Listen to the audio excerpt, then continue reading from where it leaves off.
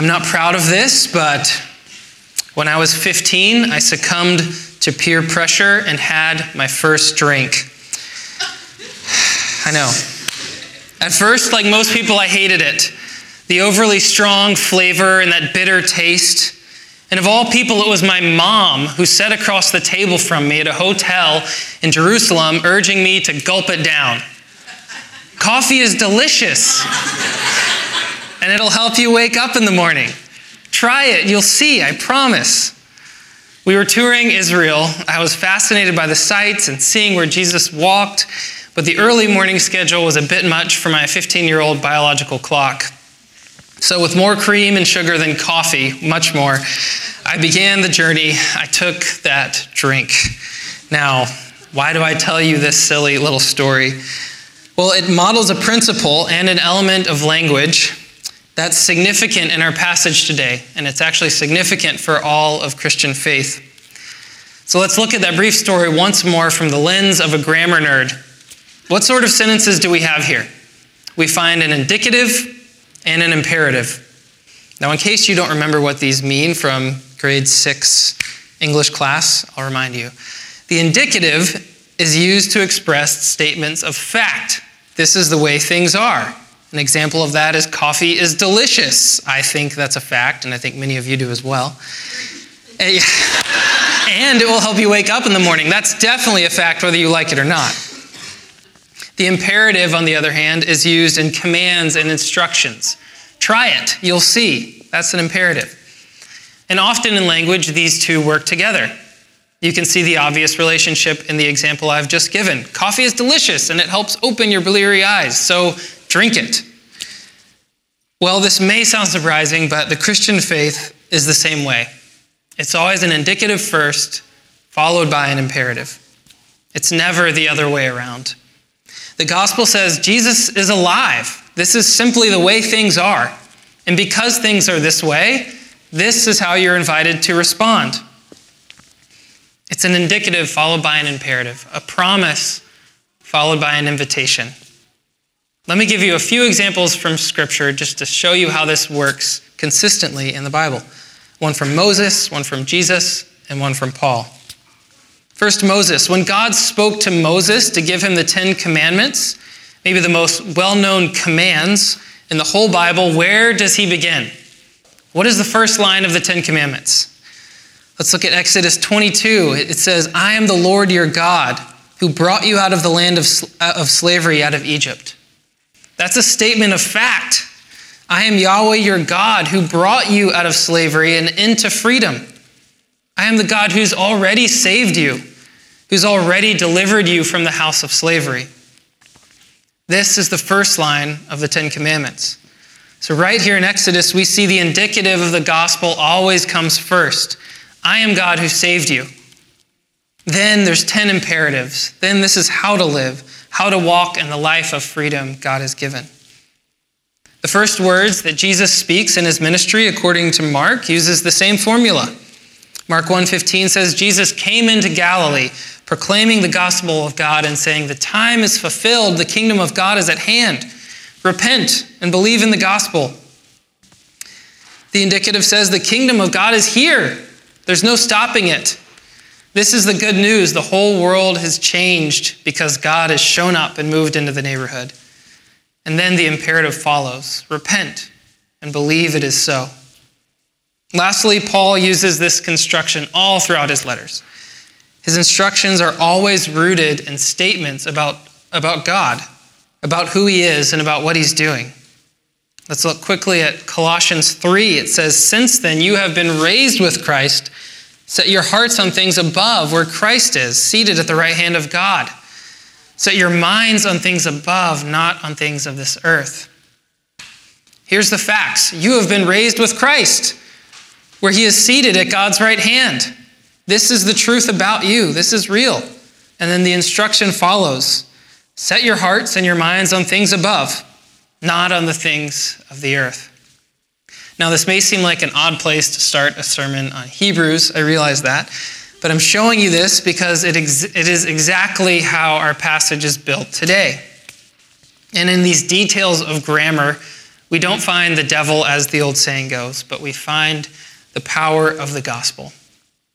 An indicative and an imperative. A promise and an invitation. So here's our main idea. See if you can identify the two parts. I tried to make it as simple as I could. Here it is. The new and living way to God is open. It's here. Let's walk it together in faith, hope, and love. There's a new and living way to God. It's here. It's open. Now let's walk it together in faith, hope, and in love. The promise of a new and living way to God is really a short restatement of the same good news that Hebrews has been telling us since the beginning, and particularly since chapter 8. It's in verses 19 to 21. And if you've been a part of our Hebrews series, you have definitely heard something like this before. I get that, but let's listen to it again. In verses 19 to 21, Hebrews says, "Therefore, brothers, since we have confidence to enter into the holy places by the blood of Jesus, by the new and living way that he's opened up for us through the curtain, that is, through his flesh, and since we have a great priest over the house of God." Let's pause right there. What is this promise? It's that we have the right, the assurance, and the boldness to enter into God's holy presence. How do we have this? Because we have an unparalleled high priest named Jesus Christ, who stands in God's presence on our behalf. He has opened up a new and living way to God through his priestly service, by bringing God to the people and by bringing the people to God in his very life and in his breath and even in his flesh. Hebrews goes so far as to call Christ's flesh the curtain that has been opened up to bring us into this holiest place of God's dwelling. He has in mind the curtain that hung in the temple in Jerusalem in Jesus' day. It was a large, heavy tapestry that closed off the Holy of Holies from the surrounding inner courts of the temple.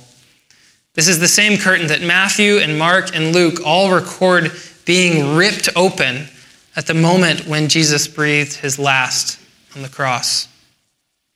The commentator William Barclay observes that in some sense, Jesus' flesh veiled his divinity. And when his flesh was torn, then God was truly revealed, leading the Roman centurion who was overseeing Jesus' execution to say and believe, surely this was the Son of God. So again, this is what the church is reminded of in Hebrews. It's saying these are the facts. This is the way things are. And this is what we are reminded of. Christ has opened up this new and living way to God for us through his presence. We have the right to enter in, to run into his courts, to forsake all else and dwell there freely forever. This is the core of the gospel in Hebrews 10, and it's good news.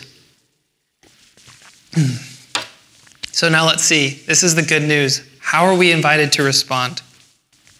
So since Christ has opened up for us this new and living way, we'll pick it back up in verse 22 to 25. This is the second half of our passage, moving into the imperative side. Let us draw near with a true heart and full assurance of faith, with our hearts sprinkled clean from an evil conscience and our bodies washed with pure water.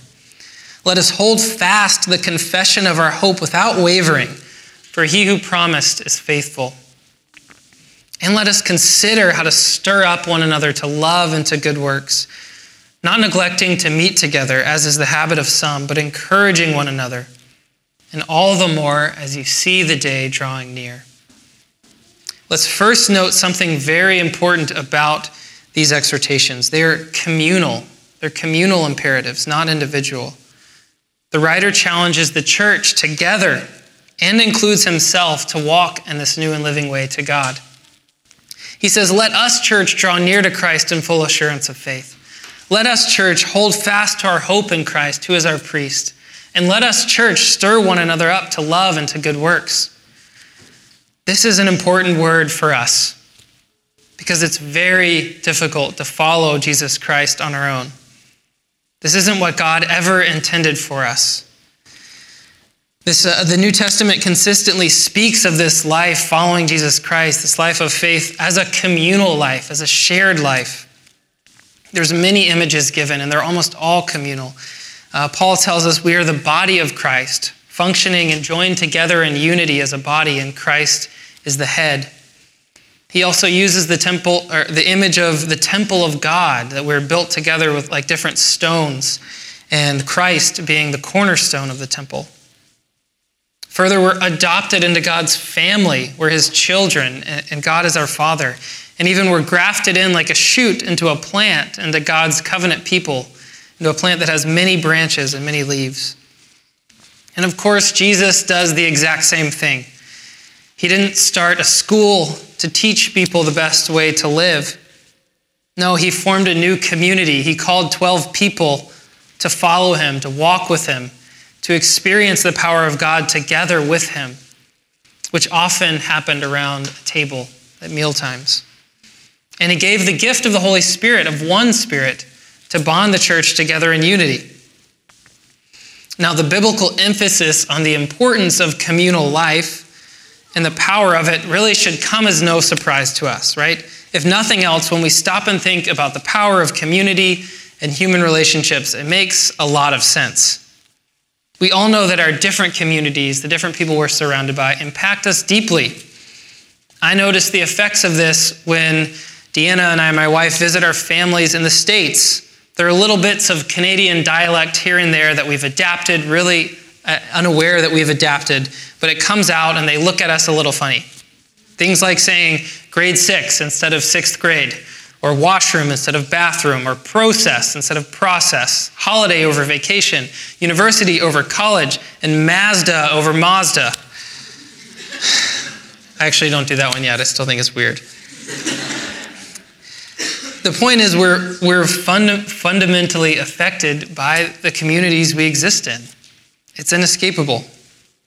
This is why parents worry about who their teenagers are hanging out with, right? It's why thousands of people a few years ago filmed themselves dumping buckets of ice water on their heads on social media. It's why we do all sorts of things, both good things and evil things. And it's why the pastoral exhortation in Hebrews is a communal one, not an individual one. Remember who Paul is writing to, an urban church who's struggling to maintain faith. They're considering giving up and throwing in the towel. As Alistair preached last week, this is a call for the church to persevere in a hard time, to travel down this new and living way to God in Christ together, because the chances of making it alone are really very slim. This image is from an illustrated version of John Bunyan's famous allegory for the Christian life, Pilgrim's Progress. And as I thought about this passage, and particularly this phrase, the new and living way to God, this image kept coming to my mind. I loved this story, particularly this version, this picture book of it as a child. Those images are vivid in my mind still, but as it relates to this passage and this facet of faith, I then realized it actually doesn't quite fit. Though there are times when we feel alone in our struggles, and like following Jesus, we feel alone, and the assaults of evil around us makes us feel isolated like the pilgrim here. The call in Hebrews is to follow Christ together as a community. We don't have to do it alone.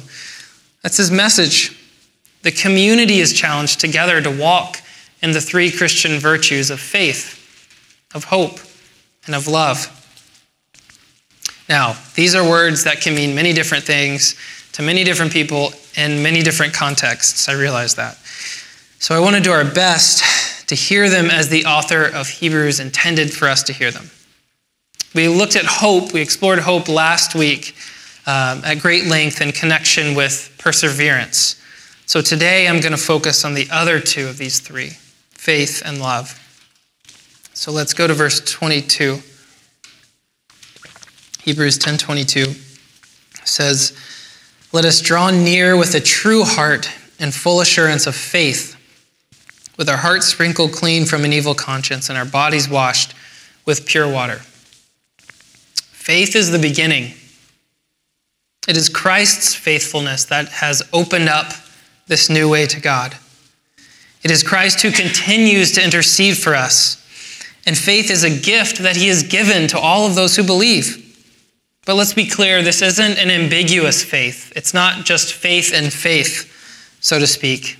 It's not faith in the future or in yourself or in your ideas or in someone else's ideas or in the goodness of humanity or in human progress or in fate. It's not in any of these things. It's a very specific faith. This is faith in Christ, a conviction that he is alive and that his promises are actually true, and that he is a faithful high priest interceding for us to God forever. We are to draw near together with genuine hearts that desire God. We can do this with full assurance, we are told, not because of our own goodness or our felt experience of God even, but because of Jesus Christ and his unwavering faithfulness to us, because of his promises to us. And his faithfulness to us and to you is perfect. He doesn't tire in his intercession for us. He doesn't stumble in it. He does not doubt whether it was a good idea to bring you into his family or not. No, Jesus lifts us up. He lifts you up, represents us to the Father. He stands for you and with you with joy. He delights in every single one of his children. Now, I want to share two practical ways that we as a community can draw near to Christ in faithfulness, particularly as a body. First, it's caring for one another and being faithful for one another in times of suffering and difficulty. I want to tell you a little story to illustrate that. It's about a friend of mine named Karen. So not long after Deanna and I moved to Vancouver, we experienced a severe tragedy. Our church that we'd been a part of in Wyoming before here has a relationship with a village in Nicaragua, and they support this village on a long-term basis. And so the church goes down, taking trips to visit the people and to assist in community development projects. And Deanna and I had gone on this trip a year before moving here, and then we moved to Vancouver, and it was happening again. And our friend named Karen was going to go on this trip. We'd been in a community group with her for a couple years. That's her on the edge there. That's me on the other side, if you can't recognize me from years ago. So this time, Karen was going on this trip, and she was really excited about it. It went great. And then on the last day of the trip, the team was at this other town, kind of regrouping and talking through it, and something horrible happened. She went missing one afternoon. She just didn't come to their meeting. And we found out about this, and it was terrifying. It was a terrible couple days. She couldn't be found. We couldn't rest. We couldn't eat. It was just this experience of absolute fear. Like, what is happening to my friend? Where is she? What's going on? And after a few days, our fears were confirmed. She'd been murdered, and her body was found in the woods. And we were here. We just moved here to Vancouver. We didn't know anyone really. And we felt isolated, being apart from the rest of this grieving community of our friends who did know her. We didn't really know how to function. And although the St. Pete's community, we just come to this church, they didn't share our grief in the same way because they didn't know her. But they cared for us. The pastoral staff reached out to us and came to us and prayed with us. Families who we barely knew brought us meals and asked us how we were doing, came to our house. They didn't have to do that, but they did. You see, our faith in this time of brokenness was only kept alive by experiencing God's faithfulness in other people. And in times of suffering, this is what drawing near together means. It's drawing near in Christ, and community is leaning on those who have faith when you can't, and providing your faith for those who can't in their moment of grief and difficulty. And the second way we practice this faith together is connected. It's drawing near to Christ together by telling our own stories. Stories when we see God working, and stories when we don't see him working, but we choose to wait together expectantly and eagerly to find him and to hear his voice.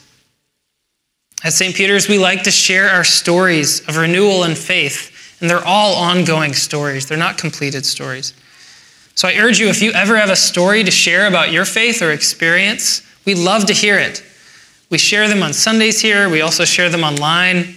So however you're comfortable doing that, we would love to hear and share your story. And we don't just do this because we think it's a cool thing. We need to recount our stories to one another and for one another because they lift our spirits and they remind us we're not alone in the things we're going through. And they give us vision to see how God is working in our midst and in our communities when we're not able to see it for ourselves. So caring for one another and sharing our stories. Now we'll move to the final call that Hebrews gives us, and that is to love. The final call in this new and living way. So let's look at verses 23 to 25. And let us consider how to stir up one another to love and good works, not neglecting to meet together, as is the habit of some, but encouraging one another, and all the more as you see the day drawing near. So let us consider how to stir up one another to love. Of faith, hope, and love, the Apostle Paul tells us in 1 Corinthians, love is the greatest. It's the goal. It's the end, what we're striving for of all Christian virtue. But what does Hebrews mean by love? Of any words that we could discuss today, this one has to be clarified the most. So I'm going to borrow a distinction from Dietrich Bonhoeffer, the German pastor who resisted the Nazis during World War II and was executed in a concentration camp in 1945. In his classic work, Life Together, Bonhoeffer describes the difference between human love on the one hand and spiritual love on the other. He says this, human love is directed at the other person for that person's sake. Spiritual love loves him for Christ's sake. Therefore, human love seeks direct contact with the other person. It loves him not as a free person, but as one whom it binds to itself. Human love creates of itself an end, an idol which it worships, to which it must subject everything. It nurses and cultivates an ideal. It loves itself and nothing else in the world. Spiritual love, however, comes from Jesus Christ. It serves him alone. It knows that it has no immediate access to other persons because the relationship is always in Christ. Hebrews exhorts us to this spiritual love. The new and living way to God is through Christ, through knowing him and encountering his love for us, which means our love for one another is always first for Christ's sake, not for our own or for the other person's, that he may be glorified and that the other person may be brought into deeper communion with God first, not us first, but God. This is why we are commanded to provoke one another to love and good works. Human love doesn't provoke, it avoids, it acquiesces. It takes the road around conflict in order to maintain a thin layer of connection. So here's another example for you. When Deanna was pregnant with our son Elliot, she was very sick for months, for a long time. She could do little more than go to work, come home and eat dinner, and go to sleep and do it again. I mean, she was ill. It was not fun. So for months, I really did everything to keep our life running. And at times, I was exhausted by this and burnt out. And to be honest, I struggled to not harbor bitterness in my own heart towards her for how hard things were for me. I'm not proud to say that, but I did. And in these moments of sin, I was blinded from seeing her and loving her in the pain and exhaustion that she was in, which was very real, let me assure you. I desperately wanted my needs catered to in that experience, and it's all I could see. Now, during one of these spirals, my best friend and his wife came to visit us for the weekend. One night, he and I were out to pick up dinner, some takeout, and I was sharing these struggles with him on our drive. He listened well, and then he responded in a way that I didn't expect. With gentleness and respect, he told me what I needed to hear, which was that I needed to shift my focus off of myself, and reminded me that I'd actually made a covenant to love my wife as Christ loves the church, And he encouraged me I wasn't alone in that. He didn't shame me, but he also didn't let me continue living in a delusion that I was actually the center of the world. I've clung to that moment ever since because it did sting, but it was a glimpse of true spiritual community. I was loved with what Bonhoeffer called spiritual love. For Christ's sake, not my own. He was more concerned that I saw Jesus than that we got along in that moment. Spiritual love goes beyond our own cravings for community, our own need for relationship, which, if it's left by itself, makes us possessive in relationships and instead seeks to serve the other freely. Spiritual love values truth and points the other to truth before it will settle for a shallow connection. It's with spiritual love only that we're able to even consider obeying Christ when he says to love our enemies. Enemies being people who reject us and who don't fulfill anything in us. We don't get anything out of that relationship. This is the call to Hebrews, to stir one another up to God's love, his divine spiritual love. That's the sort of love that marks this new and living way to Jesus. This love encourages and provokes one another, and it is always done in service to Jesus Christ first and for his sake, not our own. This means we refuse to allow our relationships stay superficial. They can't be permissive. They can't exist just to make one another feel better about ourselves. It means when conflict arises in our friendships, in our community groups, we're not loving one another with spiritual love until we respect one another enough to have an honest conversation, a handshake conversation, to speak directly to one another and do so under the name of Jesus, recognizing that both of us and all of us are adopted into his family. It's not about keeping the peace. It's about fighting for a new depth of peace, a new experience of peace that can only come when we walk this new and living way that God has opened up for us together through the curtain of Christ's flesh in community. And of course it's risky, and of course it's vulnerable, and of course it's painful. We shouldn't expect anything less when we realize that the fount of this spiritual love is Christ's scars on the cross. But walking this way with others is anything but temporary and shallow. Because the end of spiritual love isn't just mere connection.